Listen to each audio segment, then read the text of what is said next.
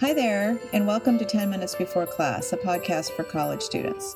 I'm Professor Diaskro, and today I want to spend a few minutes thinking about what self-advocating means for you in a remote college environment. Every semester I get hundreds of emails from current students asking all kinds of questions. An email can be a great way of interacting with professors and other folks on campus when you have questions or when you need something, when you're advocating for yourself.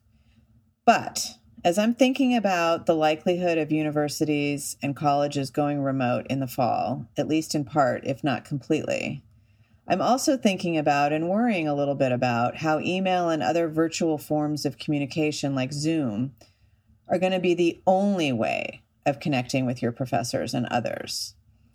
I'm worrying about its limitations for many of us. I think we take for granted that our usual electronic communication happens in the context of face-to-face communication. And there's a lot of important conversation, formal and informal, that happens face-to-face.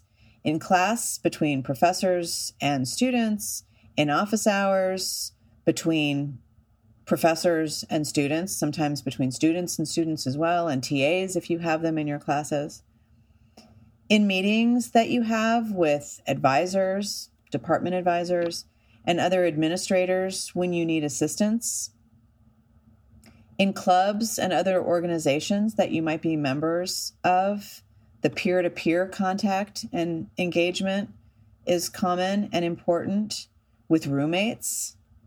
And then more spontaneously, just all over campus on a daily basis, we're interacting with people and getting support in ways that we may not realize.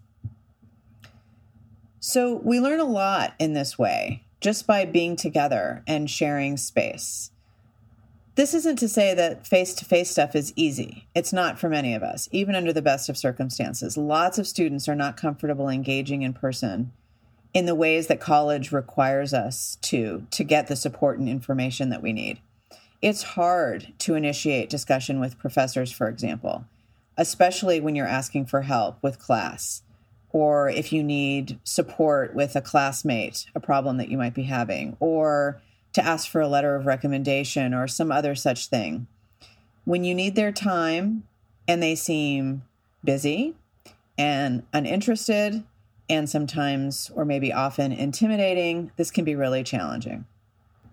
So self-advocacy, seeking what you need, knowing how to ask for what you need, can be very challenging.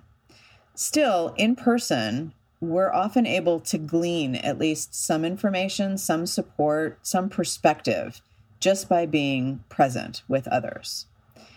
And again, I'm guessing most of us take this for granted, so we won't necessarily think much about it until we're actually missing it. So, how can you prepare for and manage the term or several terms that you may be distanced from your professors, your peers, and other people to whom you look to for support? As always, I want to hear your ideas, but I've got a few that I'll share here. My focus is on how you can self-advocate and get the support you need for your classwork.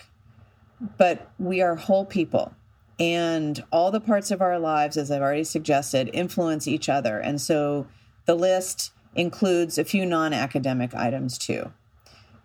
In the interest of time, I'm going to highlight just a couple here, and then you can find the others in my list in the show notes.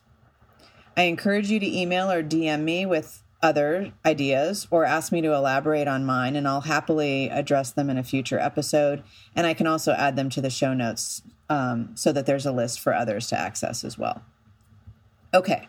The overarching point here is that you want to think as much as you can in advance about what you might need with an eye towards being prepared.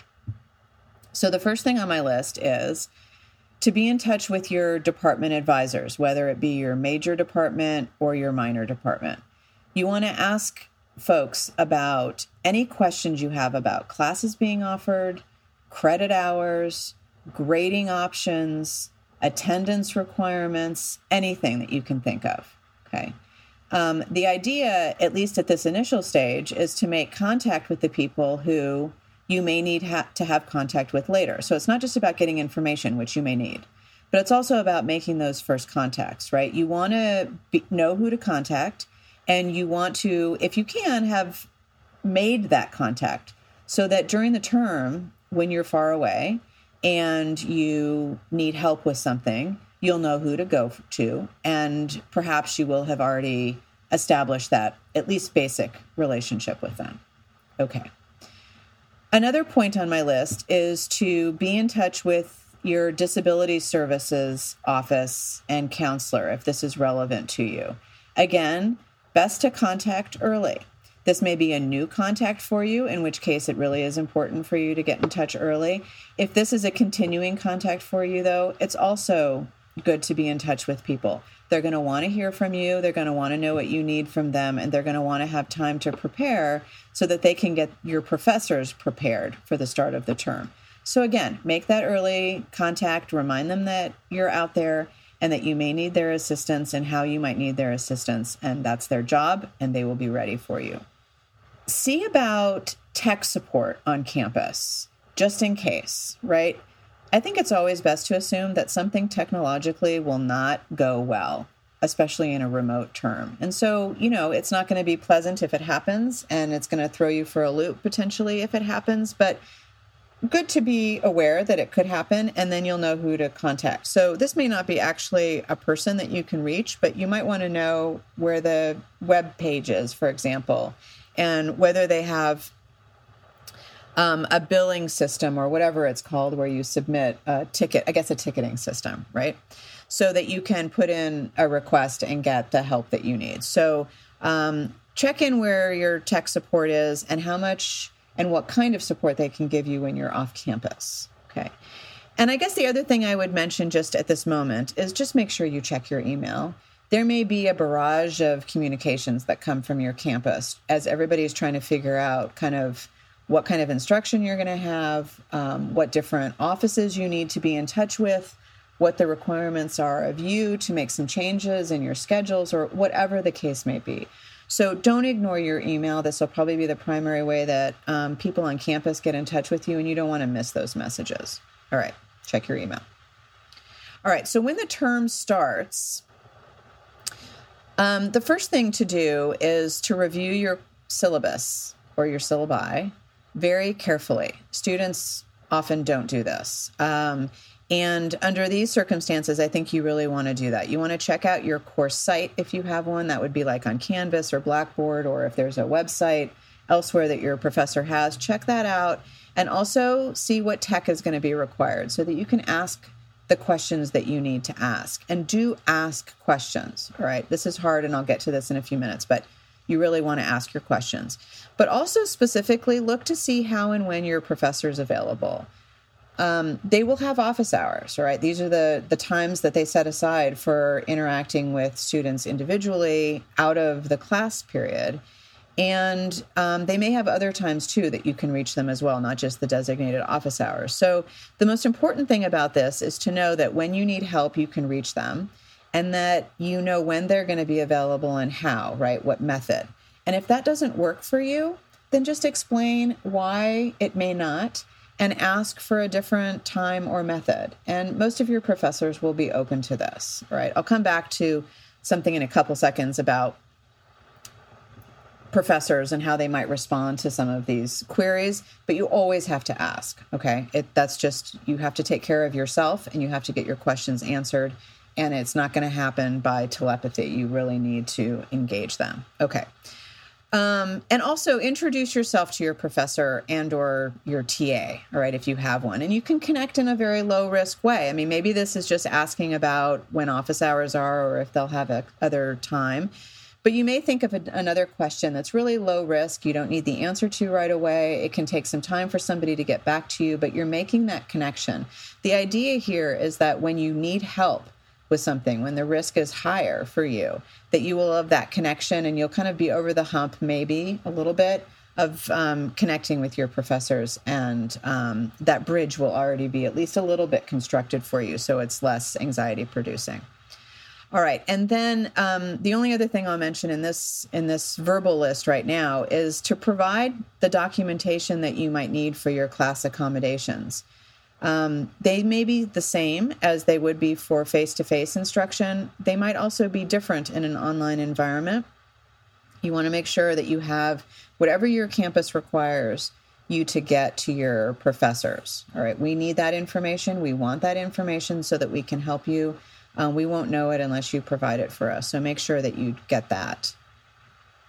Okay. My other items on the list you can find in the show notes, as I said. If you're nervous and not particularly secure about connecting and self-advocating, you're in very good company. The first thing you want to try to do, and I know how hard this is, believe me, is to not avoid doing it. All right. And so, yeah, of course, rolled eyes. I understand. It's hard, but you want to get what you need. And we want to be able to help you, but often we don't know if you don't tell us. So there are a lot of things that professors can and should anticipate, and they will anticipate kind of in general, but it won't necessarily be individualized to you. So when you need assistance, you need to contact us, all right? And so practicing again a little bit before the term starts on some of the things I mentioned will help, and then starting at the beginning of the term and making sure that we have your paperwork and all those things. So don't avoid, try not to procrastinate. I know it's hard.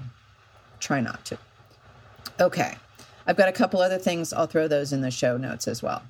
So my last, I guess, category of things is mostly just a reminder or to be aware that faculty may also be struggling to keep up a little bit in this environment and trying to maintain some boundaries that are hard to keep in a remote space.